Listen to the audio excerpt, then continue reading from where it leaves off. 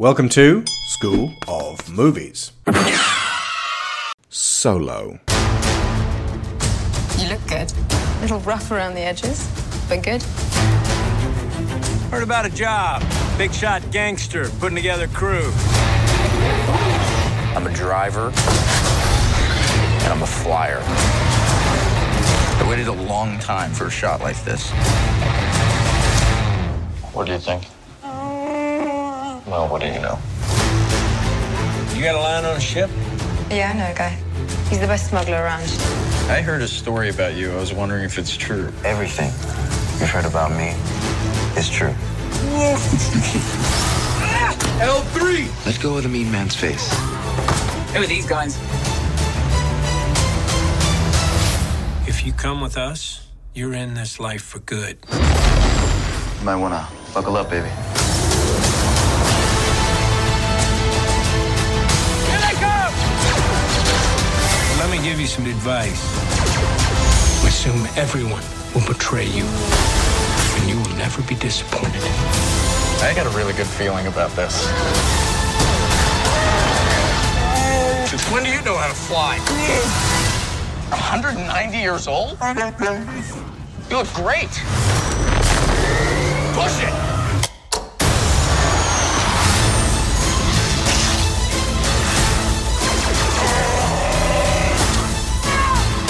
So glad we took this job!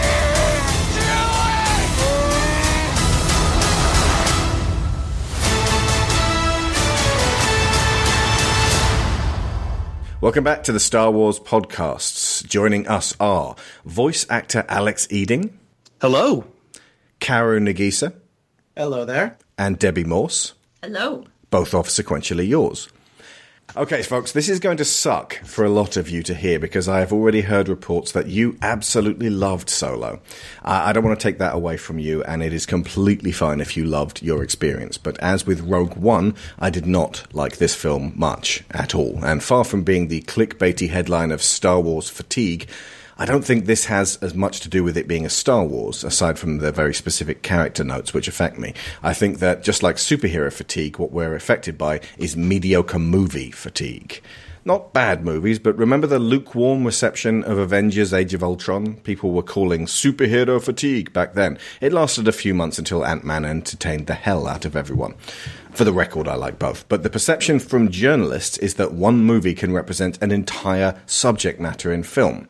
Star Wars isn't a genre, neither is superhero, that much we've established, but the great ones in this pigeonhole invigorate us, and bland ones make us wonder whether we're getting too much of them. I'm frankly fine with this. Not everything can be Black Panther, although every movie should try to be the best version of itself. What I'm beyond fatigued by is fandoms. But as I said in the Last Jedi show, fandom is dead, killed by fans. So these mutant gatherings of screaming digital man-babies decrying femoids, cucks, and whatever the ever-loving fuck they don't want to see in their story about space aliens shooting lasers have become the poisoned edge of that double-edged lightsaber that at one point brought lovers of nerdy ephemera together. I don't yet know what the Last Jedi hating crowd have to say about Solo, and I don't want to know. I won't add any fuel to their fire of either attacking the numbered Star Wars films for their SJW propaganda that they represent, using this man-pain anthology entry as a stick to beat Rey and company over the head with, or whether they'll go the other way and continue to Photoshop Kathleen Kennedy onto Palpatine's body and say she cucked Solo and gave Lando an undeserved movie. I don't care. They're fucking crazy, and they ruin liking things. But I have some weighty issues with Solo, and they're worth hearing out because I don't say this stuff lazily. I examine why it might be problematic for me and some others. Because you don't know how important an element of filmmaking is until a version of it that is severely lacking is delivered into the mix of what you're seeing. Strangely, unexpectedly, confoundingly, unfixably, what bothers me most about Solo was the lighting. The director of photography was Bradford Young, who shot Arrival and Selma, both of which are fantastic, although extremely realistic in their depiction of events, and over 60 other films. But something was up while I was watching. everyone was lit from behind. Whole scenes would go by where 3 silhouettes would be talking in a dingy building, faintly distinguished with sickly hospital lighting, straight out of the interior shots in Rogue One.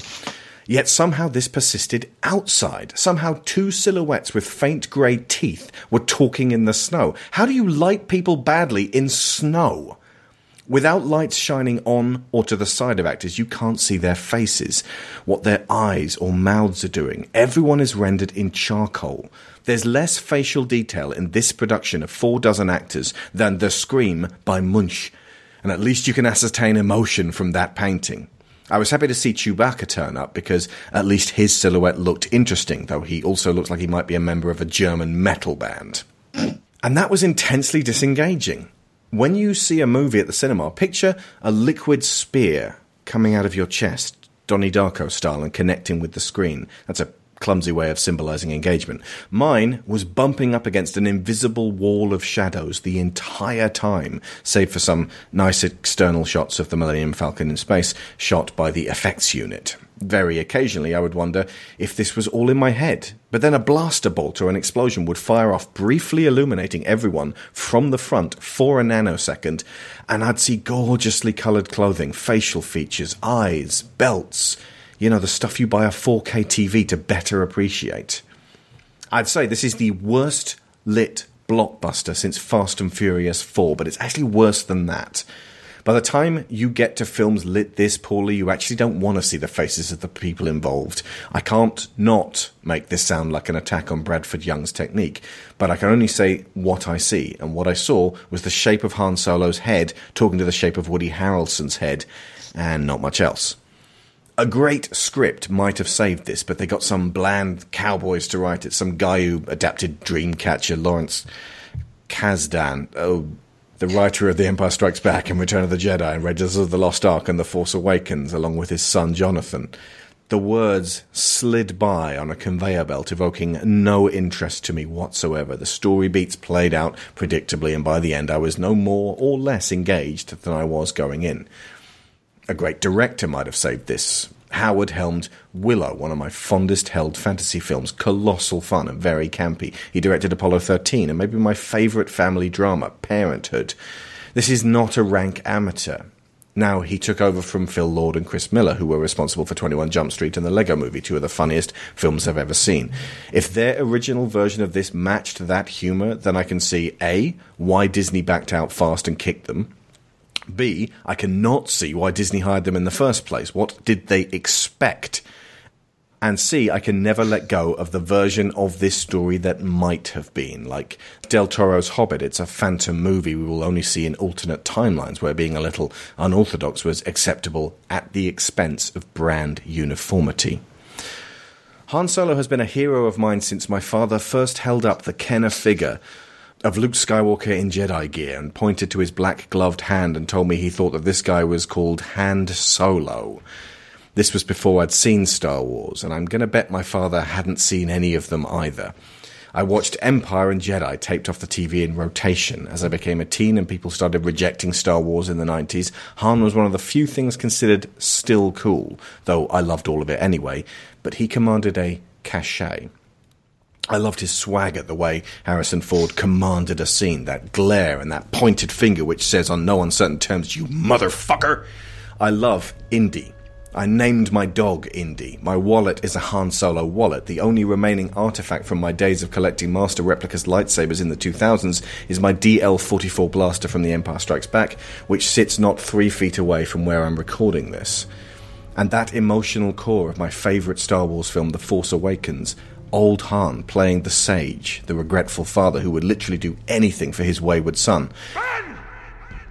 He became even more special to me at this end, amid the squalling chorus of man-babies crying foul. I recognised what had to happen, and it gets better, sharper and sadder every time I watch it. Han Solo, I've been waiting for this day for a long time. Even after the fantastic video by the Pop Culture Detective on why Harrison Ford is the perfect example of lionizing a predatory movie romance, not taking no for an answer and going in to take what he wants, regardless of the protesting sexy woman who wants him really, even after that video made me cry and made me really assess the good and bad habits I'd learned from Han and how I could approach his characters now as a man older than Han Solo in the original trilogy. He's been a fixture of my life. No actor could ever really encapsulate that. Joe Gordon-Levitt would be Joe Gordon-Levitt. Chris Pratt would be Star-Lord, but a little meaner. So Owen in Jurassic World, but well-written and funny. And Alden Ehrenreich had enormous boots to fill, and I hadn't seen him in any prior film. And he was boring to watch, as he performed one of my favourite characters for 2 hours and 10 minutes, and that was Solo. By no means a terrible film. I loved seeing Donald Glover take up the mantle of Lando. He's more than perfectly cast, and I look forward to his movie, which can only be better than this. I quite liked Emilia Clarke, although her character may as well have had "I will betray you" stamped on her forehead. She was more than capable of displaying Kira's painful ambivalence about her aims and how they clashed with what she also wanted. Lando's droid, L337, was the star of the show, and I would have loved to see so much more of her, but of course the decision to take her out after just 4 scenes removed that spot of brightness. Nothing with this film's level of competence can really be considered terrible. What it is, though, is an unveiling of the life and shaping of one of cinema's all-time classic characters, which plays out in humdrum fashion. I can't even say I was disappointed. I had no expectations going in, since so much of my engagement hinged on a performance I knew virtually nobody could muster. If you played it too much like Ford, you've got Brandon Routh's Superman, who spent the whole movie in a Christopher Reeve suit. If he deviated too much from the mannerisms and speech patterns we know and love, he would be unrecognisable as Han. And worse still, playing against him is a slew, a veritable can-can line of Han Solo-style inspired characters. A Han line, if you will, of somewhat laid-back, kind of criminal, charming, swaggering man-children with hearts of gold. Indiana Jones, for starters, John Bender in Breakfast Club, Jack Burton in Big Trouble in Little China, Mad Martigan in Willow, Casey Jones in Teenage Mutant Ninja Turtles, Corbin Dallas in The Fifth Element, Rick O'Connell in The Mummy, Logan in the first X-Men movie, Richard B. Riddick in Pitch Black, Jack Sparrow in the first Pirates of the Caribbean movie, Malcolm Reynolds in Serenity, Hellboy in Hellboy, new Jim Kirk in The Star Trek, Gay Perry in Kiss Kiss Bang Bang, Star-Lord in Guardians of the Galaxy, even Woody Harrelson as Tallahassee in Zombieland. All of these are Han Solo types. All of them derive their strength of character by being juxtaposed with someone more morally forthright. They are the Lancer trope, the contrast to what the good guy is not. They challenge his ideals. They force him to consider them. They represent the allure of selfishness. They are good men at heart, but they are not the good guy. And all of them, every initial performance I mentioned above, has more of that Han Solo spark than what I saw in the film Solo, a Solo film about how Han Solo went solo and became Han Solo. And we're actually moving on from that character type. There's an argument for a little bit of that irresponsible man-child prick in all of the Marvel heroes, except Natasha, who was born aged 40 emotionally. But in this era of worlds, not trilogies, these men are being allowed to develop, and just being Han isn't enough. You could argue that this version of him is in fact a retroactive refinement, as in he's going to grow into this guy in 10 years. My issue was, I didn't see him in there at all. And the film was exponentially duller for the absence of this core figure, Han Solo. You can look at the prequels and see a big Han-shaped hole. There's no dry adult mocking the Force and fixating on his own petty crap while bigger things are happening. He functions as a contrast to the mythical mumbo-jumbo. He lets the air out of the central conceit of the Force and adds a much-needed human touch. Here, surrounded by criminals, if anyone was the Han Solo of this movie, it was Lando. I mean, Han isn't a complex character. He's funny, which this guy isn't. He's grumpy, which this guy isn't. He's arrogant in an entertaining fashion, but we can see it's a veneer and he's kind of scared, shitless underneath. That didn't really come across. He's reticent to care about people, and I figured that character development in A New Hope would be what this film could accomplish, at least the foreshadowing of, the reasoning of. Why is he afraid to care? And strictly speaking, it does, but in a fashion that suggests Han is afraid of betrayal, not because he's afraid that if he cares for people, they might die. That was always what I gathered from A New Hope. If he only has to look out for number one, he won't let anybody down. So there came the perfect moment at the end of the third act when Woody Harrelson and Han were debating whether to help the rebels or not, and Harrelson walked. And I thought, oh shit, that's perfect. Young, slightly more idealistic Han does what Luke does a decade later. He sticks around to help the freedom fighters from the oppressive villains. Harrelson, his mentor, cheeses it, and then comes back at the end to save Han's ass, only to die. And the bad guys get most of the stuff anyway, and kill most of the good guys. But a little of it is saved, enough perhaps to consider that sacrifice worthwhile, thus giving Solo a reason to want to replicate that selflessness later, but be very torn over it, afraid for his own skin, and afraid that it won't do much good in the long run anyway. Instead, Harrelson betrays Han and Han shoots him. Lando betrays Han and scarpers with his ship. Danny betrays Han and flies away in the Dark Tower, taking over the mantle of the Shadow Broker. Everyone either dies a hero, dies a betrayer, or runs away taking what they wanted and saving their own skin, except for the ragtag rebels who talk about hope and leave Han standing with Chewie on a cliff going, "Did I just learn something there?"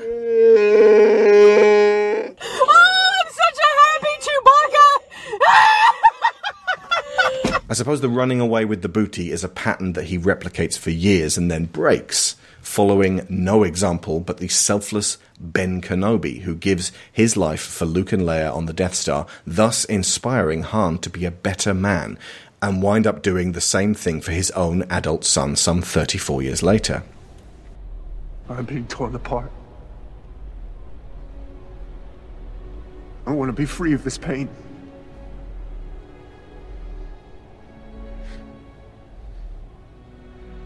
I know what I have to do, but I don't know if I have the strength to do it. Will you help me? Yes, anything.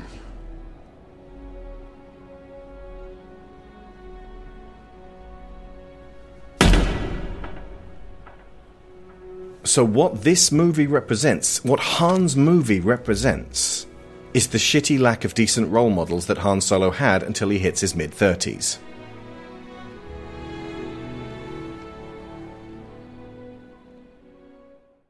But plenty of people liked it, and I hope our guests are prepared to talk about it a whole bunch, because we are in a rare instance where I am recording this show for you guys, but I have very little to say beyond my initial essay. I would have skipped Solo altogether, but everyone asked me, where's Rogue One? Where's Rogue One? Throughout all of 2017, so I figured, get the fucker over with. So, question one to my lovely guests, and I am not going to argue with you guys at all, because I would far rather you found the good bits. What were the best bits of Solo to you? Well, first of all, I thought most of the casting was excellent. Donald Glover, as you mentioned, is absolutely phenomenal as Lando. He embodied the character so well and gave, what was basically a character who has been sort of fan-developed over the years a lot of weight and a lot of depth while still keeping him fun and interesting. And also L3 was phenomenal. She reminds me of Comrade Greeting Card from Futurama. Isn't that right, Comrade Greeting Card? The bourgeois human is a virus on the hard drive of the working robot. I even liked, to an extent, Aldrich Eckart's performance of Han Solo, not because it's Han Solo, but because it was serviceable for this film, and if anything, sort of, I think made The Last Jedi work a little bit more in the sense that they sort of backfilled on certain aspects of that, particularly his metaphorical testicles, his metatesticles, if you will. Do you mean the dice? Yes. I was like, metaphorical testicles? Did I miss a bit in The Last Jedi? Yeah.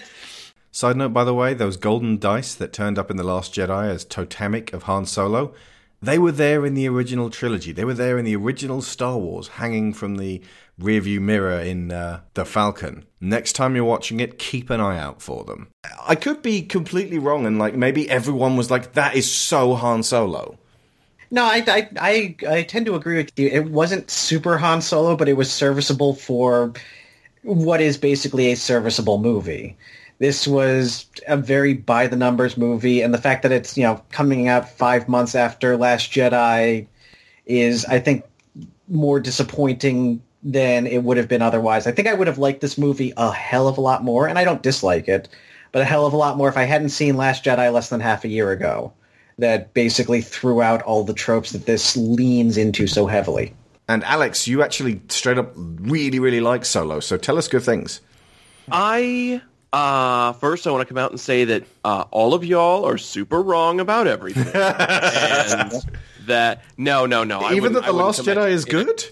I wouldn't come at you in a combative sense like that. I just got out of my second viewing, so I've seen it twice in the last 4 days since it's been released. Mm-hmm. And this movie was so fun. This movie was so fun.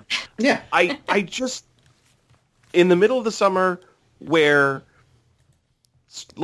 I'm sorry, let me start this whole sentence over again. You can keep that it was fun, because it really was. But I don't want to justify it. I don't want to, take a point where... You're right, you shouldn't have to play defense on this. There's a lot of people are going to be completely on your side about it.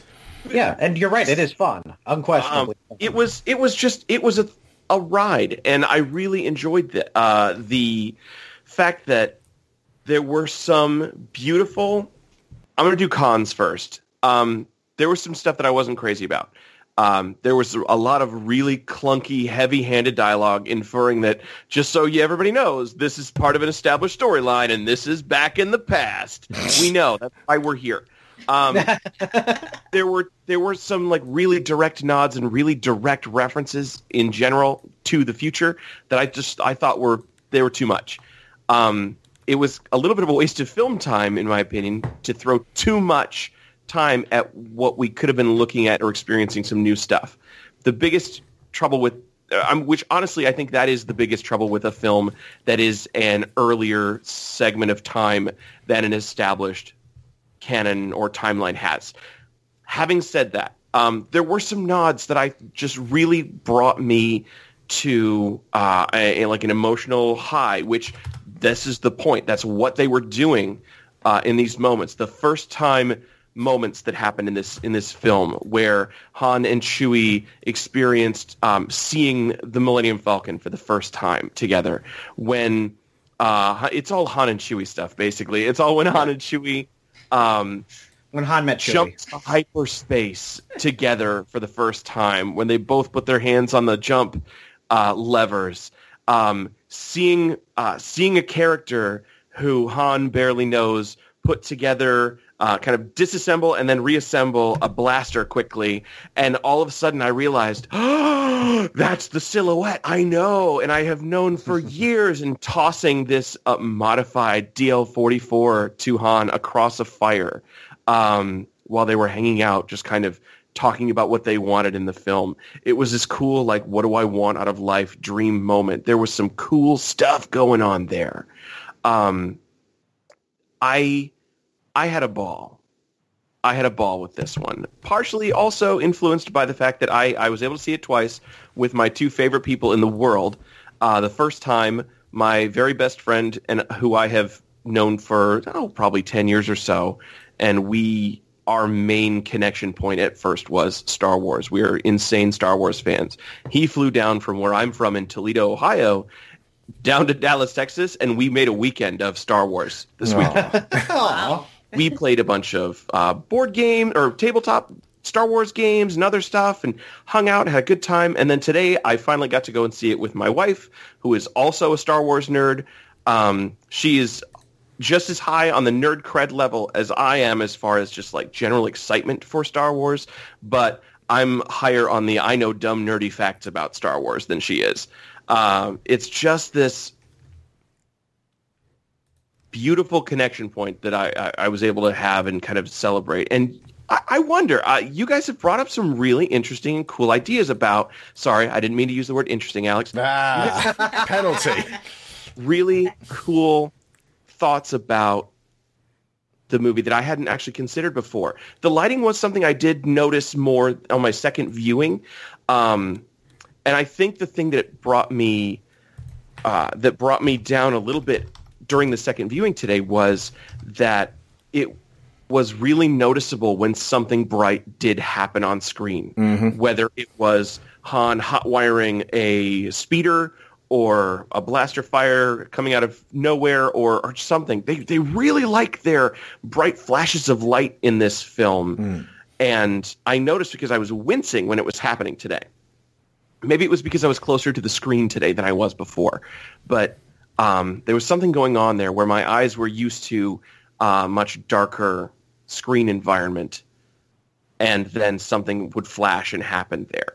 I'm going to stop talking in just a second, too. But I want to talk. I talked for ages. We need to give it some love. Well, thank you. Not, by the way, because we want this to be a balanced show. We've never had that remit. It's about passion and cerebral deconstruction. And unfortunately, I can't muster any for Solo beyond what you've already heard. I also want to mention that I think the pacing in this film, while it was, I will acknowledge there was definitely some by-the-numbers kind of influences here, but I think the pacing in this film was decently solid. I heard some people complaining about the first 30 minutes or first hour feeling too long or too clunky or something like that, but I really didn't find that for my viewing experience. I felt like they gave us fun moments, they gave us dramatic moments, they gave us action, and they gave us breathing space to experience certain things. There wasn't any heavy emotional weight in this one like there was in The Force Awakens, where we needed several minutes of chill time after Han was killed.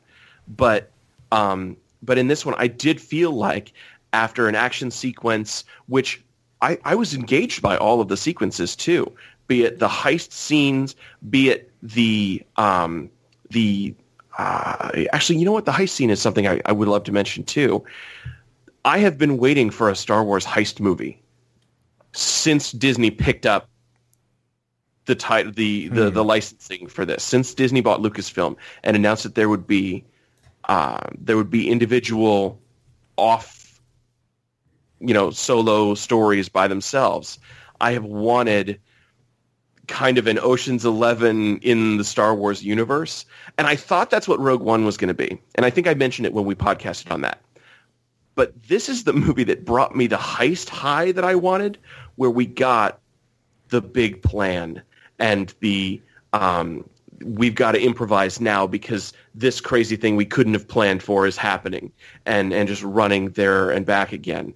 And oh my goodness, I want to just cheer for the whole Kessel sequence. I loved the whole Kessel sequence. I fell asleep, but I'm sure loads of other people loved it too.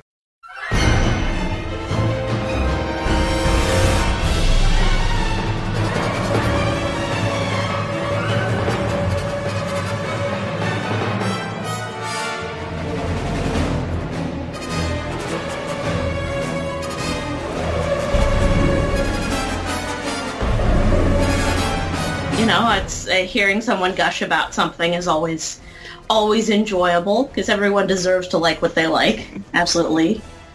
I'm sensing a butt. There's a big old butt coming. Overall, I quite liked the movie. I felt like the casting was absolutely spot on. I agree with Kaoru completely that I think Donald Glover's Lando was perfect, and I want him to get his own movie. I want to spend 2 hours with that guy. He was amazing, and for fuck's sake, let him be pansexual. Just on screen. Anyway, I won't go down that rabbit hole. But he was perfect. Personally, I really liked Aldrich Ehrenreich? Alden Ehrenreich. See, I liked his performance a lot, personally. And I felt like his Han Solo was a character. I felt like he found a good balance between, I bought him as eventually growing up to be Harrison Ford versus putting his own spin on things. So I felt personally, I found the character very charming and entertaining. And I liked Emilia Clarke a lot.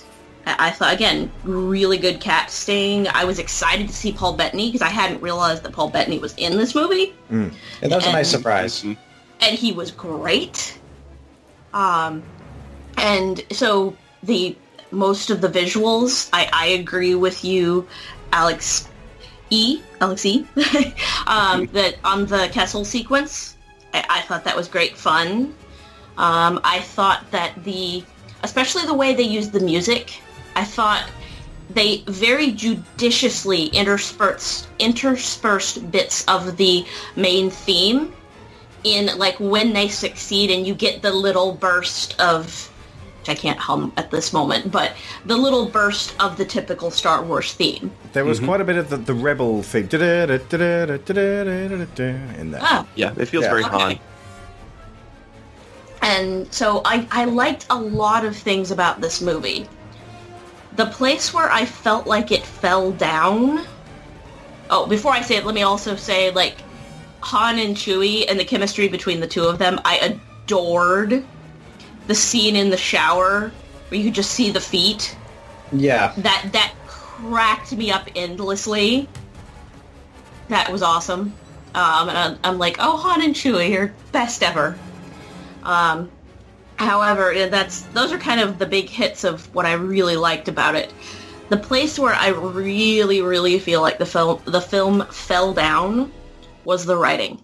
And I feel like all of the actors were game and they were there to play and they did as well as they could with what was frankly a really terrible script. There was a lot of what basically amounts to wanking off the fanboys. Yeah. See, this makes me think that the fanboys will like it because they like wanking off, and that bit at the end was that bit at the end was designed to make fanboys go, "Mom, do you know who that is? I don't care. It's Darth Maul, Mom."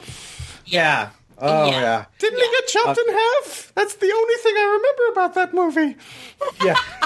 That scene bothered me just because it was a promise of something that we will never see. We might see. We may yet one day, Mr. Frodo. Continue. Sorry, Debbie. I'm sorry to you. Yeah, you were talking about wanking off the fanboys. Yeah. Yeah, there were a lot of things. Like I agree with the scene of him getting tossed the blaster across the fire. That was a nice little touch. Sweet. Yeah, very sweet. And it was a little thing. It was there. It was a nice addition. His chemistry with Chewie, that was great. You know, that's something I like getting to see how they met. I love that. Oh, my favorite bit of fanboy wanking, apart from that, was just like 1% of 1%ers. Like, Danny kicks someone's ass off camera. We don't actually see her do any cool martial arts, but the robot's like, whoa, that was really cool martial arts. How'd you know how to do that? And she goes, Terras Kasi, which is a PlayStation game, Masters of Terras Kasi, where they're like, let's make a Tekken out of this. And it was terrible. But, like, she knows it. It's now a martial arts. That's canon. It's canon, Mom. It's canon again. So I'm nicking this bit from We Hate Movies. Same as I nicked the whatever the ever-loving fuck earlier. I love that phrase. Yeah. But carry on. Yeah. The writing was just where it just I kept feeling like I was getting bashed over the head, not just with the wanking, but with this story we've seen this story a million times. Can you be specific? Like, because I always like to challenge my guests. See if, like, what did it feel like if, in terms of heist movies and movies where, you know, gangsters are falling in with other gangsters? I don't know if I can specifically say I could specifically name other stories, but the thing that I can do is hit various beats that just I felt like oh, we've heard this a million times, stop, which is this is the innocent boy. Side note, also, anyone who says Rey is a Mary Sue, I'm sorry, but Han in this movie, this is the biggest Mary Sue I've ever seen. Oh, yeah. Yeah. Anyway, but it's okay, because he's a male. Yeah. Yeah. Han's not a Mary Sue. We always saw him flying the Millennium Falcon. We know he can do it, so he does. He suffers. Yeah, I have two very specific fingers raised at all of those fans. They're not thumbs. And it's not the thumbs. By the way, I'm being complimentary in that voice. I would far rather talk to that nerd than the actual people bitching about The Last Jedi still. Yeah. Yeah. Asterisk, you don't have to love or even like The Last Jedi. Plenty of rational, reasonable people don't. I'm talking about the subhuman creatures who devote their working week to making videos like Why The Last Jedi is a Total Failure, with a big old picture of Admiral Holdo in the thumbnail. For the same reason Hillary didn't get those key votes, and we're all fucked right now, whether we live in America or not, because some boys don't like mean mommy being right all the time. Let's get it. I'm more that nerd than I am those guys bitching about The Last Jedi. Continue, sir. It's this, innocent boy who grew up in hardscrabble streets, but he's getting out, and he's gonna get betrayed, and he's gonna learn to grow up, and he's gonna learn his lesson. He's gonna prove that he's as amazing as he claims to be. But he's going to have his down moment when everybody brings him down. But, oh no, he planned for all of this the whole time. And he's going to come out on top because, of course, he is. And he's not really actually going to get any character growth whatsoever. Yeah. He's a loose cannon who also has to be right all the time. And he doesn't follow the rules, but that's because the rules are wrong. There is a beautiful... theory about Han. Have you guys heard I think I might have... Go for it. I don't know if we've talked about it. The puppy god Han trope. No, go for it. No. Han is either a puppy who accidentally succeeds at everything, or he is a god who just always does everything right. Han either accidentally succeeds at everything, or the Force just loves him and he literally cannot fail at anything ever. That sounds like a competent theory. It makes a lot of sense. I am sighing at the. Of course that's what it is. Not to mention another thing that just made me, again, I loved Emilia Clarke's casting. But dear God, you knew from moment one that she was going to betray him. Yeah, to the Pokemon League. Yeah. which is based on their symbol, that's what I'm calling them now, the Pokemon League. And looking at it, I was like, and Kaoru and I had a whole discussion yesterday on the way home from the movie. And the fact of he brought up, well, go ahead and say what you brought up about the writing. About when she says, "Oh, I've done things you would never accept me for." Yeah, they wrote themselves into a corner when she starts talking about that, because there is literally nothing that she could say that the audience would have bought into as something that Han could never forgive her or would look at her different for. I think that started out as an outline, just like, oh, she's done something that no one could ever forgive her, and then when they went back through and tried to expand on it, they were like, no, we'll keep that. They could not. It had to stay ambiguous at the end, because literally nothing because it's, I mean, like, for example, what could she have done? She could have killed people that they knew, but we didn't know them as an audience, so it doesn't matter. Like, nobody was established back on Corellia other than Han and Kira. She could have, I don't know, become a prostitute? Do you really want to dip into that in the year of our Lord 2018? Do you want to be the people who are like, yeah, you could never forgive me because I was a prostitute? No, nobody wants to do that, particularly not Disney. I was a dancer for Jabba the Hutt? Yeah, I was a dancer for... We haven't established that yet. Who Jabba the Hutt is yet. In this film, Han has no idea who that... So, I mean, like... And by the time you get to something that's sufficient that the audience is going to, apropos of nothing, say, oh yeah, now I can see why Han would see her differently, you are getting into really ridiculously over-the-top stuff. I ate puppies. Just ate them for no reason, raw. Also, it'd be nice to have a heroine with a dark side whose attitude to this is, you know what? Yeah, I've done some shit. You know, the upside of that, I am alive. Thank you. Yeah. Which was kind of Han's excuse for most of the things that he failed with in this movie. Was, I got away with my life in whatever form it was required, and whoever he was bringing that excuse to didn't really care about his life at all. Yeah. You just made a clicking sound. That's a rock. That was really funny. That was good. That was good. I gotta give that was a really good one. I feel like that might... It was so funny. It doesn't work with any of the rest of it. I think that was a Lord and Miller one. I think that was a Lord and Miller. Yeah, there you go. Hopefully. So we could have had a whole movie where everyone's very offhand like that the whole time, and it would be full of really quotable lines. That was one of the things that bothered me. Han Solo, even in Return of the Jedi, is eminently quotable. I don't know, fly casual. Like everything that Harrison Ford says as Han in the original trilogy is eminently quotable. And a hell of a lot of that was handled by Lawrence Kasdan. Kid, I've flown from one side of this galaxy to the other. I've seen a lot of strange stuff, but I've never seen anything to make me believe there's one all-powerful force controlling everything. There's no mystical energy field controls my destiny. It's all a lot of simple tricks and nonsense. Nobody worries about upsetting a droid. It's because a droid don't pull people's arms out of their sockets when they lose.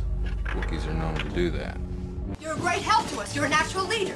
No, that's not it. Come on. Come on. You're imagining things. Am I? Then why are you following me? Afraid I was going to leave without giving you a goodbye kiss? I just assumed he's a Wookiee. I can arrange that. You could use a good kiss. Chewie, this won't help me. Hey, Save your strength. There'll be another time. The princess.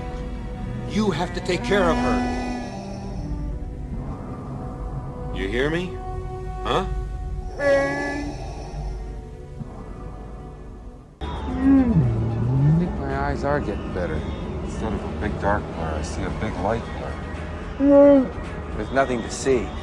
I used to live here, you know. You're gonna die here, you know. Convenient. This is a ship that made the Kessel Run in 14 parsecs. 12. 14. A magical power holding together good and evil, the dark side and the light. The crazy thing is, it's true. The Force, the Jedi. Extra points to Harrison Ford's indelible performances if you were quoting along with him there. Now let's hear from Solo, A Star Wars Story. Ask yourself which of these two men is commanding the scene. Can I ask you a question, Captain Calrissian? Anything, Han? It's Han, but that's okay. I heard a story about you. I was wondering if it's true. Everything you've heard about me is true. And you can make a Han Solo movie about the time prior to when Han could command a scene. But they don't tend to make big sci-fi blockbuster extravaganzas about people who are quite quiet and a little bit mousy. They should. There should be more introvert sci-fi. But if that is your decision and you are going with someone who can't command a scene, and you don't give me a reason to really root for them, and if you put them up against someone with the charisma of Lando, I'm gonna want to watch a Lando movie instead. And as I said, this was written by Lawrence Kasdan. He wrote Empire and Jedi. I don't get how this happens. It doesn't make any sense. It feels very safe. Yeah, that's the word that I keep coming up with is safe. There's one bit where Emilia Clarke says to him, "I know what you really are." And then he goes, it's a really nice bit of vulnerability. He goes, haha, what? And his face drops, and it's in the trailer. And I thought at the beginning, he says, "My name's Han," and the guy goes, "Let's make a name up for you, Solo." And I was thinking, are they going to do a secret special bloodline? Please don't, because I don't care what family Han came from. Yeah, but it does kind of leave that dangling. But then he says, "What am I?" And she says, "You're the good guy." And I thought, lady, just because he is good guy does not mean he is good guy. I can understand why Han would look back on his behavior in this and think, I was very naive. That's never going to happen to me again. I'm going to be kind of the wise guy from now on. I believe that's what the point of the movie was. But it never really made me think that Han underwent a big transformation. And there was never a moment when it was like, right, now I really am Han. And then he was like pointing fingers and actually being the Han that we know. It didn't feel connective. It felt like a character called Han Solo who was a bit of a Han Solo type, but not a great one. I wonder how hard, and obviously I think we're seeing the result of how difficult and how in a corner the writing might have just been when Disney was like, we need a Han Solo movie. Everyone loves Han Solo. This will make money. Let's do it.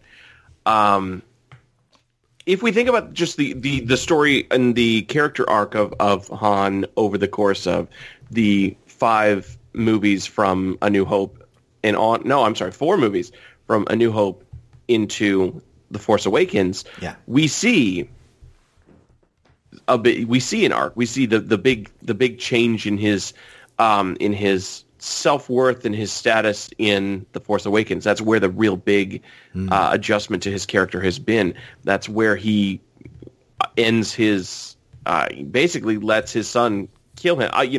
There could be arguments for whether Han knew that's what Ben was talking about or not. He's not stupid. Yeah, but where he basically gave himself to the will of his son to try to save him, that's where this is all going. And when you look at it from that perspective, that I'm not a writer, but that would be incredibly intimidating to try and take on that project. So I don't want to make excuses for Solo. Granted, again, I like this movie quite a bit, but that's a hard job. And I think we got a safe product because of how difficult that was. Because where do you start that character? We have to somehow thread that needle of in 2 different ways. And I think, honestly, Alden Ehrenreich threaded the needle, which was impossible, of playing a character that is so loved and so established and still taking it in a place that felt solid to me. I have no problem with Alden and his portrayal of Han. I think he did a good job. I noticed there were definitely some writing choices that were made for him as far as we want him to sound like Han, so this is how he's going to speak, and we want to see certain things call out, like Han's battle cry. He screamed a lot in this movie, which I thought was great. Because it calls me right back to A New Hope when he screams and runs down the hallway chasing a bunch of stormtroopers. There's way more of them than he is. But with the writing, where can you really start when the next thing in the canon that we see is this skeptical, cynical guy who doesn't really trust anybody, who's just out for himself because he's got a price on his head? And I think I'm talking myself into being okay with what has happened so far in this movie as a path, as a starting point. But also, Alden, I believe, is signed for up to 3 movies. So we could see more coming. We could see more happening with him. Now, granted, signed for 3 movies could mean when they do like a Boba Fett film, Han walks by in the background or is at the bar when Boba Fett's like looking at somebody else, and Alden turns around and is like, "Watch it, bounty hunter," and that's it. That's him in the movie. I hope that's not the case, but I don't think there's any doubt, just looking at the way movie releases are structured these days, that they'd have been ready to jump on green lighting a sequel if this does fantastically well. For sure. But that said, looking at the opening take for the Star Wars movies, this did 3 million more than Episode 2 Attack of the Clones. Is that good? That is not good. Yeah. No, that's not good. Is Clones the one that's made the least because everyone was just waiting for Sith? It's not quite the least on opening weekend, but Episode 2 took just over 80 million, and so far Solo's taken just over 83. for its opening weekend. Episode 3 took over 108. Rogue One was over 155 million. Last Jedi was 220 opening weekend, and Force Awakens was 240, nearly 248 million for its opening weekend. Which allows BuzzFeed to write a whole Star Wars fatigue series of podcasts. Indeed. But this, I don't expect I'll ever experience Star Wars fatigue, but that's me. Yeah. But going purely by box office numbers, this is a third as popular as The Force Awakens. Oh, I do want to. One thing I did want to mention also that my biggest bit of fanboy wanking, in my opinion, is the fact that Han basically funded the start of the rebellion. Yeah. That pissed me right the fuck off. Really? I thought he was the good guy, though. Well, just the fact that he got them that right at the end there. He got them he gave them the refined fuel stuff, MacGuffinite. MacGuffinite. Yeah, the expensive fuel, whatever the fuck that was called. And he gave it. And she's like, "Oh, we're gonna start a rebellion," and I'm like, "So you're telling me Han was instrumental in starting the rebellion? Fuck off!" Yeah, that pissed me off. Yeah. Also, I had a little bit of trouble with the Marauder leader reveal in the sense that this is not somebody I know. So when she takes off her helmet and she's Merida, I think we're supposed to be like, oh, I thought she was Merida. Oh, it's a girl. The leader is a girl. Who could have seen that? I'm like, guys, really? Like, we know girls can be strong leaders. This is not a surprise to us. Well, they gave it so much weight. Where there was a strong leader woman in it. Quite the opposite. I'd seen the trailer and I saw Dani walking down the steps of the one of the ships wearing like a big black thing with her hair going crazy like that. And I went, hang on a second. And when Emphas Nest was like jumping around on the train, I was like, she's definitely moving like a woman. Is that Dani? And then, he's going to meet her and she'll be like, yeah, I heard you had a good time on the train. And then you find out that's her. And that's a good reveal. But then, of course, you then see them in the same place. You're like, well, that's definitely not her. And then I was like, well, is this thing she's not telling her I'm a clone of Dani and the real one is her? And it's like, no, just I'm a criminal. And who's she? She's just someone. That was the big reveal that she was someone. And when that helmet came off, I went, is this girl Beckett's daughter? Is that why there's so much weight here? Is she related to Beckett somehow? Is Beckett Woody Harrelson? Yes, Beckett is Woody Harrelson. I'm looking at I don't know. I thought she could have potentially been Beckett and Val's daughter, and that was the big reveal. But then they were like, no, we didn't do anything with it. We just want to be dramatic in this moment. I'm looking at the posters for the first time in a while, and they are beautifully coloured, bright, shiny. They are everything the film isn't. And I'm looking at Beckett, and he's got this gorgeous little sort of Errol Flynn, moustache and goatee combo. And it's not quite a Van Dyke, but it's close enough. And I'm like, Woody Harrelson had a moustache? That's how little facial definition I got in the cinema. I'm clicking on this thing here. I'm looking at his Woody face. Harrelson. It just looks like stubble. I couldn't see shit. I'm sorry, folks, but I do like to see faces when I see films. I do like to not experience oh God, I'm going blind in the cinema. It gave me a headache and it made me sleepy because if I can't look at anything, what am I? It was like I was getting a solo audiobook.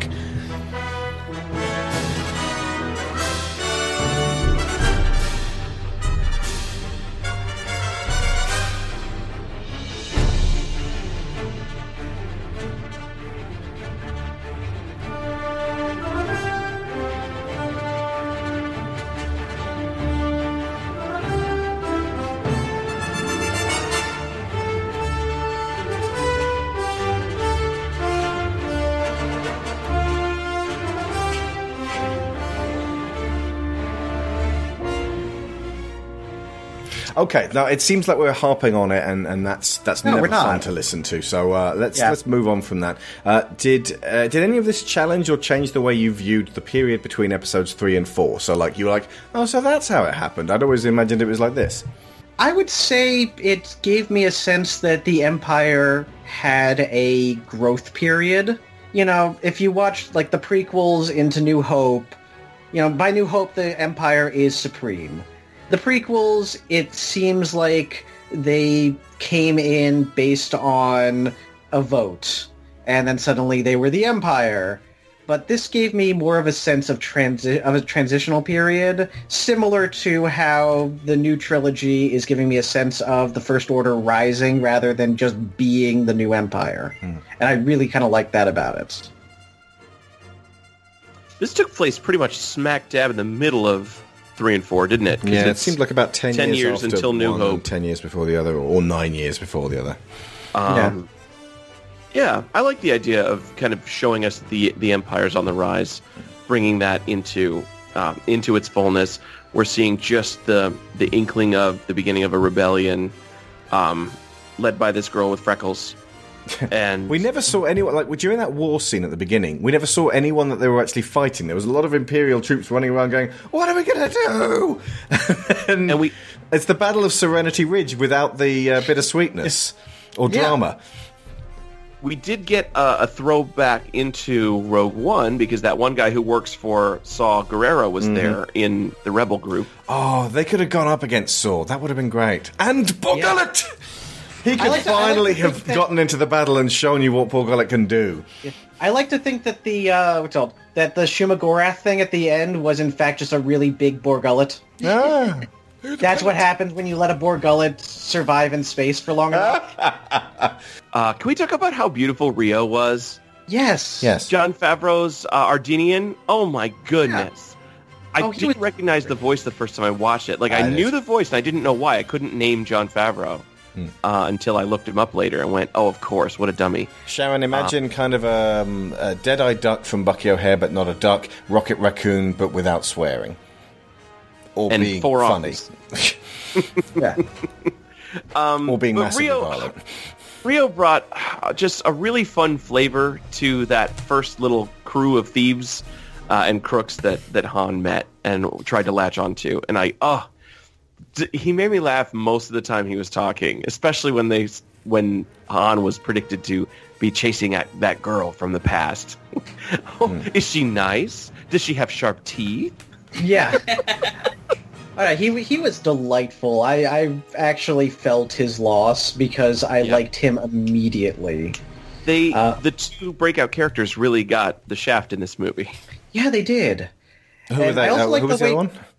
That was L3. Oh yeah, L3, the fantastic SJW I also like the way that Rio moved. That was great animation. His movements felt very natural. They flowed. It's one of those I bought his anatomy because they clearly took the time to look at how they built this character and say, all right, how would this guy move and how would he negotiate our set? What would a shirt look like that was built for this guy? I noticed that the second viewing. Yeah. He seemed present on screen. He seemed like he was actually there and it didn't seem like CGI with no weight or... Yeah. It helped that he wasn't on screen with people a lot of the time to give them, like, they're looking at the wrong place. But, yeah, the fact that they really did a good job of making him feel real. Yeah. Yeah, Rio was great. Yeah. And I like the whole train sequence. I think the train sequence was really well shot. It gave a good sense of where everything was. Again, this is just Ron Howard being a very good nuts and bolts filmmaker that he, showed us a wide shot of the set we were about to be on and then put us there. So I always had a sense of geography. But he also, having the train tilt and move gave enough movement to the scene so that it didn't just seem like a flat train going at the entire time. It kept it visually interesting. Yeah. It also gave us a little character relationship moment where Han and Chewie, where Chewie was in trouble and Han was able to help pull him out of that trouble and gave them just a little bit more of a connection, just a little bit more of a reason for Chewie to appreciate Han. Chewie is magic in this movie. Yes. Eunice Suotamo is playing Chewie now. He's learned very well from the Master. He does. His presence and his nuances are very Chewbacca. Chewie is not a speaking character, but the way he was written and the translations with the dialogue felt really good. I also thought they did a pretty good job in this film to give us some information about Chewie and include him in more moments to help build him as a character, but I think Chewie could have done with a little bit more agency in this story. Agreed. It is really easy to take a non-English speaking character and railroad them into whatever you want, so you keep them as set dressing because they're part of the established timeline. And I don't think Chewie got 100% railroaded here, but I would have liked to see more character strength brought to Chewie. And I would have happily traded some of that for some of those more overt or goofy nods that said, hey, this is a prequel to that Star Wars stories you like. Yeah. Are there any things that could have been altered to make it a stronger movie? Do you think that beyond fleshing out Chewie a little more? And for me, just a lot more L3, because I think like if she had been in it from very early on and died at the end, that would have felt, or even just not died. In the Lando movie, I think if you got to kill L3, it would have to be in the Lando movie, which I also want to see, because she was a star in this. Oh, she was a star. And she was she was an allegory. She was a voice that we need to hear more of today. Of what was it that she said? Where Lando said, "Do you need anything?" And she said, "Equal rights." Equal rights. Thank you. She said, "Equal rights." And I was like, thank you. We need need more people to realize that this is a thing. I'm very glad that it was a woman's voice who was delivering that line. And they're so snappy too. Yeah. Like she had that ready. And like this is an exchange they've had tens or hundreds of times before.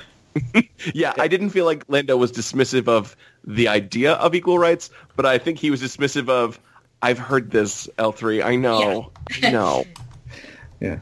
Yes, we know. We've been down this road before. If I could trade my cape collection to give you equal rights, I would do that. Oh, would he though? So many capes. He would say it.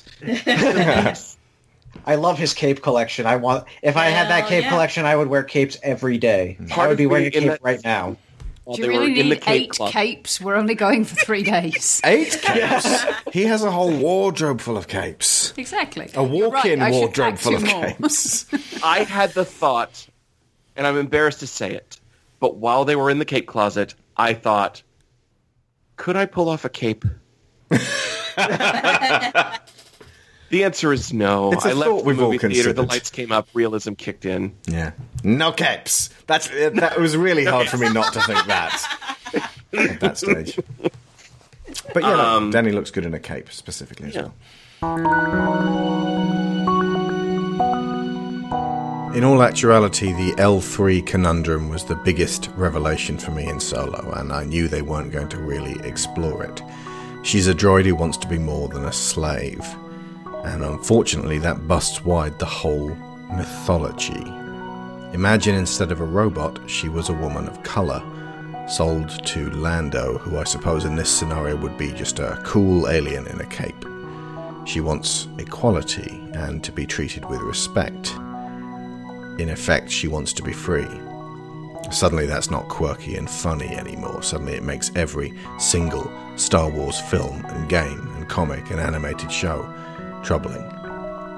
Like when they make things all gritty and realistic for the action and we're asked to think about all the real people suffering and dying before going back to our entertaining laser battle.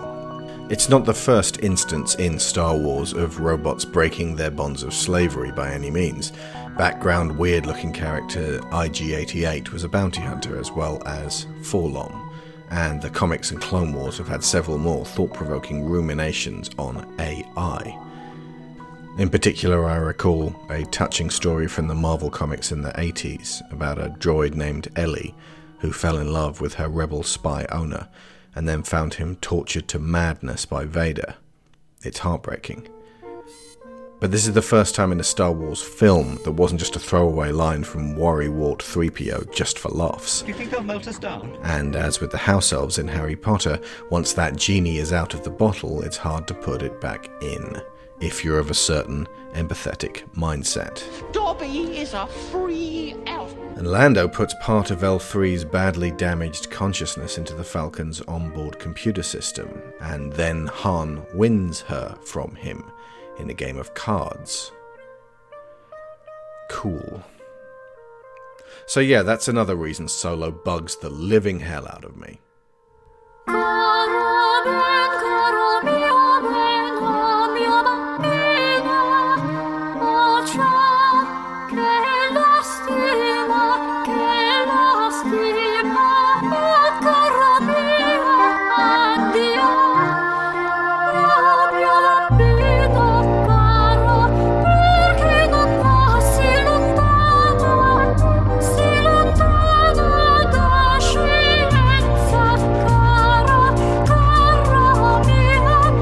But let's talk about why Solo is entertaining for everyone else. I was going to say, I'd love to talk about Dryden Voss for a second and then kind of let people run. Who was Dryden Voss again? Dryden Voss was Paul Bettany's character. They all have made-up Star Wars names. Take one name that sounds completely normal and combine it with a name made from real words. Or take a normal name and add or change a letter until it sounds spacey. So, that leaves you something like Samden Cross, Trumpo Wexler, Albin Solitaire, Abraham Gimbal, Chip Blasterbolt, Rev Burpo, Moby Roderick, Garther Cola, Cara Moonlock, Jimmy Scrambles. Some bad guys aren't called Darth. Their names are usually just two words that the writers decided sound sinister. Sallow Kane, Rickshaw Purge, Shred Cadmium, Fence Black Spool, Tusk Abattoir, Ominous Quash, Bad Slice Dark Jaw, Jimmy Scrambles. And Dryden Voss. No relation to Quinlan Voss. He was the villain in this one, and he is honestly the first Star Wars villain I have legitimately been frightened by in a long, long time. Mm-hmm. I don't actually remember how like my feelings were about Darth Vader and Palpatine back in the day because I grew up with them. But other villains in Star Wars like Darth Maul and General Grievous and Count Dooku and Director Krennic were either cartoonish or fairly impotent in their villainous ways. But Voss is a threatening wild card, and he spooked me every time I was watching a scene with him, because just being in a room with Dryden Voss is a coin toss as to whether or not you're going to be able to leave that room on your feet. And I really liked Paul Bettany's character. See, that's interesting because Dryden Voss didn't scare me in the slightest, and I didn't care what happened at all, whereas Kylo Ren, his impotence and his reaction to that impotence, his violent overreaction, scared the living shit out of me. And he had the power to take away someone we genuinely care about. That scares me so much more than Paul Bettany doing the psycho routine. I didn't think about Kylo when I thought about this. There you go. Kylo is very spooky. Mm-hmm. But I think he was more scary in... Oh, I don't know. I'm trying not to just be a contrarian fuck here, but it's really hard. Carry on saying good things that I completely disagree with. I also liked Dryden Voss quite a bit. I got the sense of gangster from him in a way I never did with Jabba the Hutt, even though they used the word gangster for Jabba and not for Dryden. And my only kind of problem is that it's yet another person with plasma weapons. Like, the more Star Wars gets made, the more they find ways to make lightsabers that aren't lightsabers, which makes me wonder why lightsabers were so special. I put this down to the fact that blasters are now mundane. Our heroes very rarely get killed or even injured by them. The mythos of the world has made guns fun rather than horrifying. Lightsabers were special, then Lucas threw them all over the place, and now the new films are trying to get them back to being exceptionally rare and dangerous. And knives are genuinely scary, because they don't take much skill or pressure to do a person serious damage, and in the hands of crazy, evil people they can be very intimidating up close. And because it's Star Wars, it would feel wrong if it was just a steel blade, so they give it a laser edge. For the kids. Do you want to know why I use a knife? Guns are too quick. You can't savor all the little emotions. Apparently, Paul Bettany, who has worked with Ron Howard in the past, he was in The Beautiful Mind, texted him a while back and on finding out that he was making it and went, you know that time in a man's life when he realises he's never been in a Star Wars? And Ron Howard sent back, just give me a few days on this. And he got him the part. Does anyone know anything about what was in the original Lord and Miller version? Because they started shooting. They had done some of this film before they were kicked off. I believe this helped my viewing, actually, is knowing that trouble happened on this set. That something during the production happened. Directors were out. A new director had to come in. Changes like this happen, and I did not expect much. So kind of like when Richard Donner was fired from Superman 2 and replaced by Richard Lester. It's a good enough film considering. Yeah. And I hate saying that. I don't want to say that because I do really enjoy the movie. I liked it the second time as well. But I think it did help me going, this could be rough. Let's see what happens and try to go in with an open mind. Where with Last Jedi, I was stoked. I was ready. I was on board. And I was rewarded.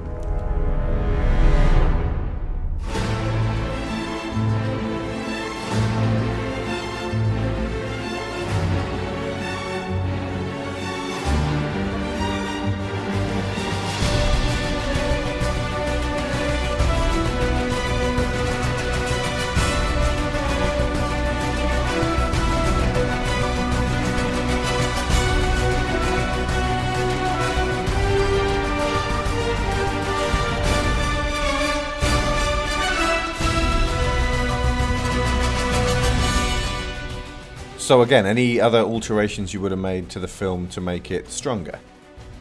Make Kira a more interesting character. Yes. How? How would you alter it if you could?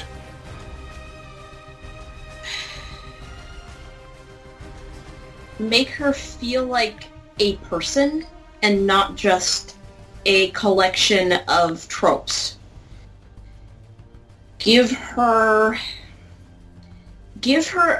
just a couple of scenes, even if they're just flashes, in the intervening time. Show that she does still care about Han. Show that she thinks of him. Show that, at least at first, the things she was trying to do were to get back to him, get them back together. Show her as considering her options instead of just jumping right into, okay, I'm killing Dryden Voss. Okay, now I'm taking over, and I don't actually have any real feelings in the end, is what it seemed like.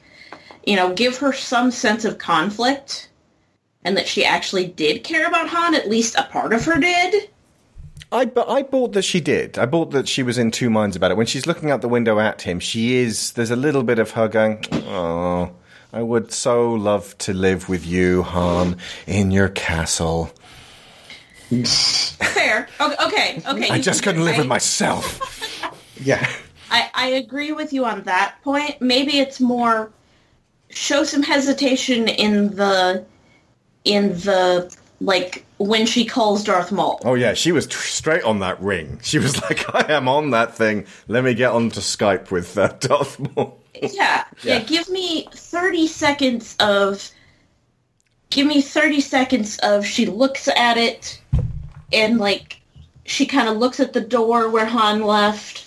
She looks at it. Give me some sense of conflict. Give her the crossroads moment. Yeah. Although the Skype call makes sense as why the hologram was so grainy. Yeah, Skype, actually, the Darth Maul Skype was something I would change. I would have established the stakes that she's dealing with in that scene, because why is she calling Darth Maul? Why is she doing this? Why is this the better choice for her than hanging out with Han for the rest of their lives together? And the answer is because Han falls in love with Leia and he can't be with her. Yeah. But, I need to know what was so attractive that taking over the Pokemon League is going to be good for her in this case. Pokemon League, of course, was the Red Dawn? No, Crimson Dawn. Crimson Dawn. Yeah. Read about them in Time magazine. Thank you. Thank you. I was thinking that. I loved it when they said, and who did these monsters become? And then this mute old lady draws a circle and then puts a dot. And I'm like, wow, I bet they wish they'd really established that iconography earlier in the film so that we could tell what that symbol meant. And I'm sure they did, but it just didn't impact me. I'm like, I suppose that's their symbol. You saw it on his ring, and you saw it on her brand, but the thing is that her brand, we never get a really clear shot of it. Great. She keeps turning her wrist before I get a chance to really see it. I kind of like What would it have been like if Kira had reacted more strongly to Han showing up on that yacht? So in this scene, Dani has just seen Han. It's been years. She's a different person now, and seeing him brings back feelings of the girl she used to be, now in conflict with the power-hungry gang leader she secretly aspires to be. You got it. Scene 22 Alpha, take 1. Okay, action. What are you doing here? That's kind of what she did. My first instinct, my first reaction was worry to that moment. I was thinking, oh no, she's going to think that he's just tooling around the galaxy and left her on that planet, and she's caught him in his adventure time. But no, she was chill. She was so chill, and that should have been a clue for me, looking back on it. She pretty much pokes him on the back and goes, "Hey, you." Yeah. I think if I had written that scene, it would have been her throwing him against a wall and punching him in the face. You left me. Explain yourself. What are you doing out here? Which also could have brought some more, to their relationship. Just of, then now Han has to work for her. Trying to then we don't together. Then we don't need to have you wouldn't believe the things I've done, the non-specific things I've done in the last 3 years. Yeah, you left me, I got jaded, and now I'm a gang leader. That makes sense. Yeah. Yeah. Another change I would have probably made is that instead of the Marauders being such unambiguous good guys, the Proto-Rebellion, just make them Marauders and make Han make a choice based on self-interest. The Pokemon League is going to kill me. They're not, so I guess I'm with them. That would feel more Han Solo to me.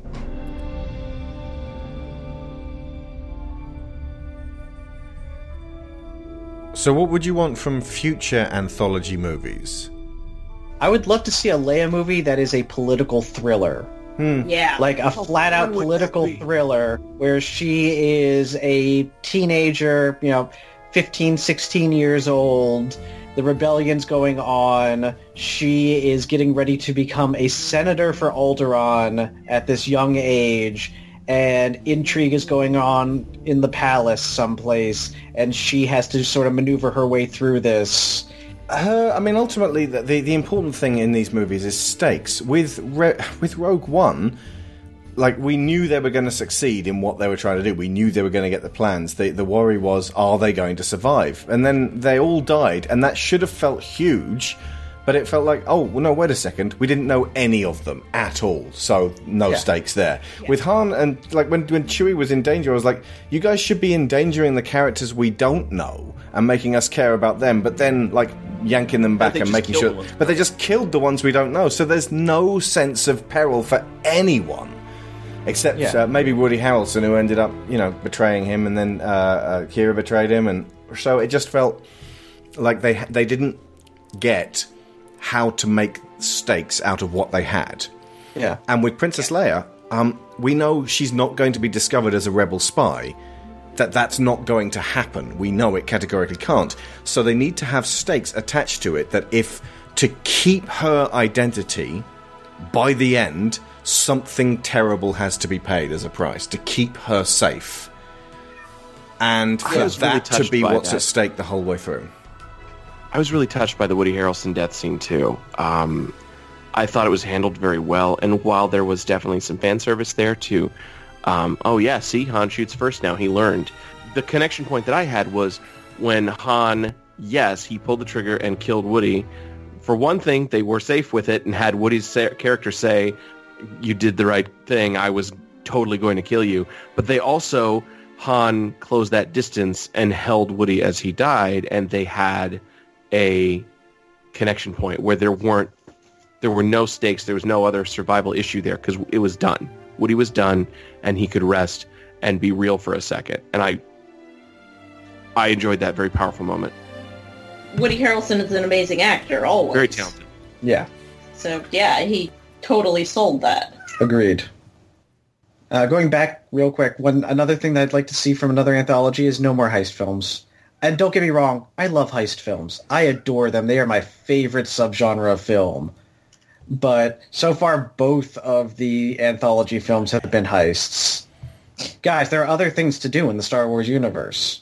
No, steal stuff. That's what it's all about. Yeah. So, Alex, you were talking about danger on characters that we know and how it really doesn't matter. And I honestly, for a few seconds, I did subscribe to, like, oh man, is Dryden Voss going to kill somebody that I love in this? And obviously the answer was no, but I did feel some of that fear of, like, oh, what could happen if, because Han and Chewie were in danger. But for the Boba Fett movie, if they set it in the right time period, we could experience that danger of the main character not knowing his fate. Yeah, this particular clone might die, and the Boba Fett we know is a different one. Oh, no, I was just thinking about, like, get him out of the Sarlacc pit, like what happened in the novels. Okay, that would work. And then, no holds barred. Pan down from the twin suns of Tatooine. We are now close on the mouth of the Sarlacc pit. After a beat, the gloved Mandalorian armor gauntlet of Boba Fett grabs onto the sand outside the Sarlacc pit, and the feared bounty hunter pulls himself from the maw of the sand beast. Okay, this is exactly... And we realize that he survived his fall during the battle at Jabba's palace ship. Then do a hard cut to a repurposed Imperial destroyer, which has now been taken over by the rebels. Commander Luke Skywalker, now a full Jedi Knight, training new Padawans, is using, ironically, his father Anakin's red lightsaber, which will be a symbolic, I think, visual for his battle with how to both bring about the new Jedi Order while still acknowledging his father's fall from grace. As he is training the Padawans, we pan outside of the control window to a nearby asteroid where we see, and please allow me to finish this because it's going to seem like a bit of a jump, we see Thanos. Well, it's got James Mangold directing. That's really reassuring because that makes me feel good. Because you got to look at who directed these last two humdrum anthology films. You got Ron Howard, who is a prestigious director, but he's not known for taking massive risks or being particularly out there or taking big stylistic visual choices. And then you got Gareth Edwards, who is known for his miserable, slow-paced monster films, who made a miserable, slow-paced war film. Except it's not really a war film. I'm not going to start on Rogue One. Poor Gullet. Yeah. But James Mangold, with the Wolverine, the first two acts of the Wolverine are fantastic, and all three acts of Logan are beyond brilliant. Chances of turning Boba Fett into something more than just a bunch of fancy clothes it's way higher. For a Princess Leia film, you want a female director, manifestly. For a Lando film, you want a director of colour. These are going to be the ones that actually take risks. I know that you're saying it's going to be safe to have a Leia movie. It's not. They're going out of their way to have a female-led movie. List as many female-led, high-budget action movies as you can. It wouldn't be a long list. It would not be a long list. There aren't many at all. That is a risk. And having a person of color sci-fi movie as the helmet, that's a risk. These are, by their very nature, if they can't really just go the standard road on this. They're going to have to get someone who has a vision for it. This Leia political thriller that you were talking about, by the way, it did occur to me that the setup you need for that is she has two close friends that they are a tripod and they do this together. Yeah. And like Padme with her decoys, you Corday, know Dorme, Sabe. that sooner or later these friends are going to end up having to sacrifice themselves so that Leia can get through. But that there's also a possibility that two or one of them might get through it, so that there's those stakes the whole way through. And Leia's, I love that absolutely. idea. Yeah. I love that. That'd be great. Get Jimmy Smits in to play, what's his name? Bail Organa. Yeah. And we could retroactively fix the Bechdel test issue for all of Leia's canon. Get him on Mothma. Oh, guys, do you think one of these ladies is going to be Rey's mother? By that point, we'll already know. So, fuck it. We can, as of now, any Star Wars film made post-Episode 9, unless they... I don't know. I feel like JJ's going to go backwards on that thing and do so. The last thing I want to see is Episode 9 being just fan baity, because those fans, the ones who railed hardest, rudest, angriest against the Last Jedi, don't deserve a film that is made for them. I made it already. It's called watching people talk about how this thing has been taken away from them when they act like that. I made that film for them already. It's called The Last Jedi, Righted by Fans. It's about 6 minutes long, and it's just a mass of contradictions. Are they claiming credit for Solo's disappointing box office yet? I don't know. There was a boycott Solo movement, so I'm sure they will. It doesn't matter. They only see what they want to see. They don't know they're dead inside. Good point. End of. Right, so that was Solo. Hope you guys liked it. I did. I enjoyed it. I'll probably show it to my dad when it comes out on DVD. Right, so where can people find your stuff? Kaoru and Debbie first. You can find us both on sequentially-yours.com, where we do deep dives into comic book media. I talk about books themselves. We both do comic book-based movies. Right now, I am reading all of the Fantastic Four from the beginning and making videos as I go along with that. Jesus, like the back of the Kirby Lee era. Yeah, I just finished 43 issues and the first 3 annuals, and I'm working on the second video for that right now. And yeah, it's been a lot of fun, actually. Did you read the one where the alien invades and it starts trashing the place, and it's like, after all that, it was only a little boy? Oh, yeah. The Infant Terrible? Yes. Total classic. Oh, yeah. That was the first Fantastic Four story I ever read. I found it in an annual in a jumble sale for 2p. Oh, wow. That seems about right for that issue. And Alex, where would you steer people to find your best stuff? If you're looking for anything related to my voiceover, voice acting work, you can go to alexeding.com. That's ALEXEDING. And if you are in the Dallas-Fort Worth area in Texas, where I am now, you can always come and see me perform at the Dallas Comedy House. My improv performance troupe is usually on the schedule over there. We're called Apple Cider, and we're hilarious. This episode ran long and rambled a lot, so there's a 45-minute bonus podcast of everything that didn't make the final cut coming to our Patreon at the $5 level this week. Because the production of School of Movies is funded by our Patreon heroes. And our special $15 sponsors get their names written in the stars. So thank you to Joel Robinson, Abel Savard, Rune Lord Firional, Luke Hatfield, Nick Ord, Sarah Montgomery, Duran Barnett, Tom Painter, Finbar Nicole, Jameis Enright, Mark Lush, Dan Mayer, Joe Crow, Chris Finnick, Toby Jungius, Dave Hickman, Aaron Lecluse, David Garcia Abril, Kieran Datchler, and Lorraine Chisholm.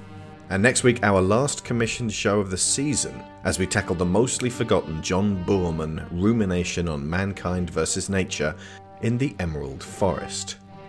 The week after that, our Guillermo del Toro season begins. We're skipping over Kronos and Mimic, neither of which we love, to start strong with The Devil's Backbone. So your homework is to track that ghost story down and watch it beforehand, because it is exquisite filmmaking. Stay tuned for an audio-only version of The Best Jedi, righted by fans, my supercut, which is available on YouTube for you to view, which gives those rabid bastards the story they wanted, and the classic John Williams Han Solo theme from The Empire Strikes Back, which I wish was in this film, but like everything else, isn't. I'm fine with that though. I'm not furious, I'm not blaming anyone, just a little sad that it wasn't a better movie. If you loved it, I'm happy for you. So, I've been Alex Shaw.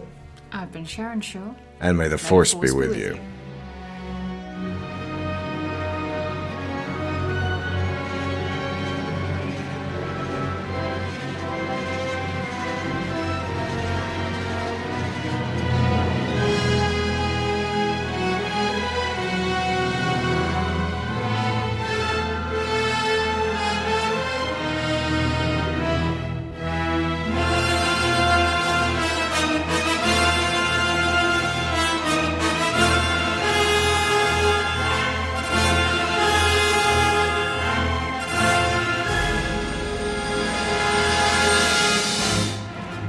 Luke Skywalker, I have your lightsaber. I'm your father. Really? Yes. Well, that was a bit of an anticlimax.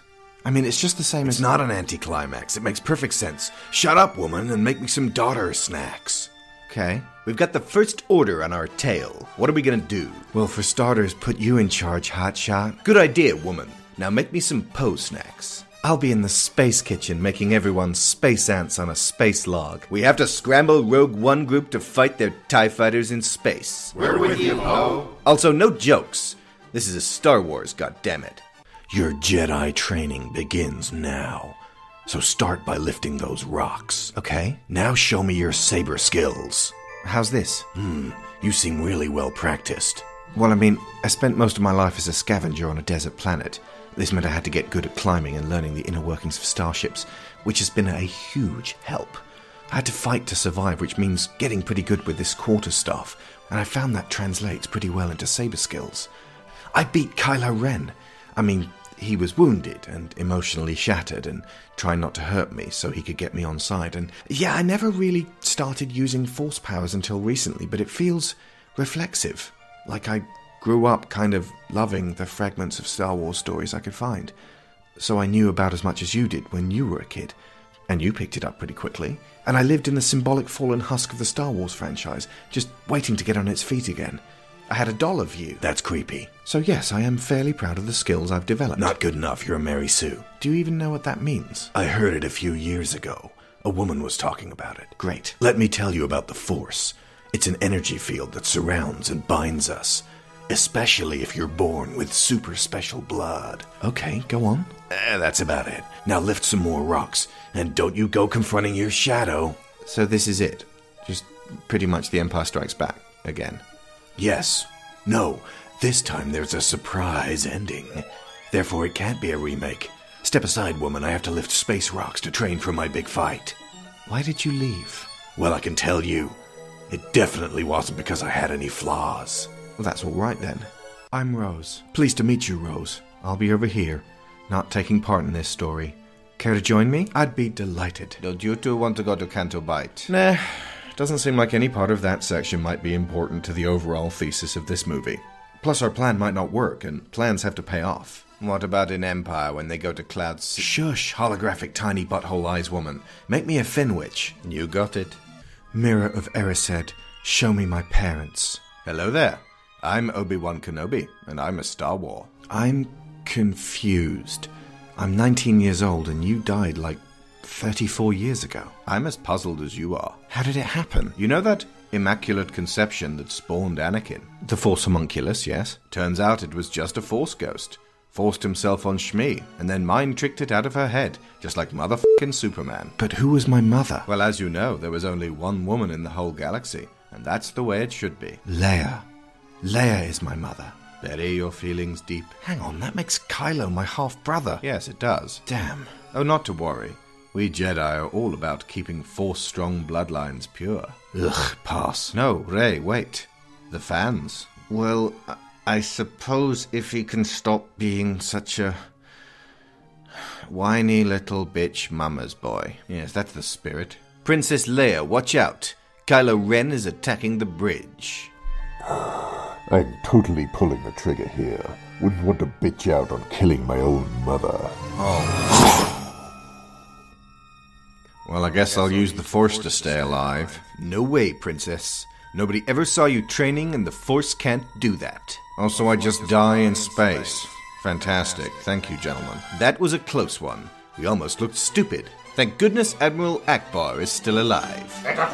Rey, you need to go and confront Snoke. Seems about that time. Be sure to ask him who he really is. Oh, go on then. Who are you? I'm really a clone of Luke. My real name is Luke. That doesn't really tell me much about your character. I mean, you're nothing like him. You're more like Palpatine. That's because I am really a clone of Sheev Palpatine. The Emperor. So, basically, we're still doing all of this again. No, because I'm really a clone of you, Rey.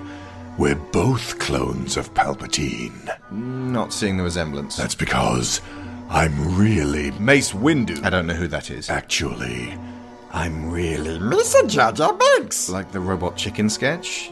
You took that seriously? No, because I'm really Darth Plagueis the Wise. Again, no idea who that is. Some people do. Like 4 people in the audience. And to them, that makes this film perfect. But how can you be all of these people at once? We all fell into a vat of midichlorians. I'm not using the M word. And I emerged. The sum totality of over 9,000 force points. And that means that everybody's fan theory was correct. And nobody's was. It's a zero-sum game, child. That's not how a zero-sum game works. Silence! Make me a Snoke Witch. Thank God you're still alive. Private Holdo, what are you doing? I was going to ram our ship into the First Order fleet at hyperspeed. What have I told you about physics, woman?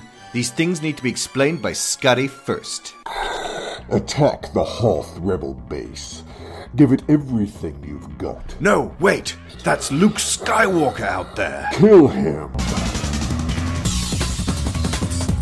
He's racked up like 90 kills, and he hasn't died once. See how he battles Brienne of Tarth. So skillful. Ooh, luckily she didn't die. Just like our supreme leader, she still has a lot of backstory to fill out. Now he's fighting Darth Maul. How is that possible? If you know your canon, it really does make perfect sense. You see, there was this one issue of one comic with a time hole. But the First Order are throwing everything in our noble and very fine army at him. How can he still be winning? He's a hero character, and that makes him stronger, tougher, and more better than everyone else. Did he just force push a heavy assault walker over? That's right.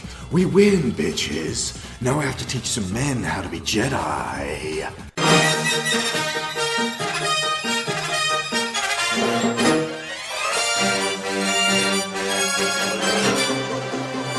And finally, the Han Solo and the Princess theme plays throughout The Empire Strikes Back, but because Leia has her own theme,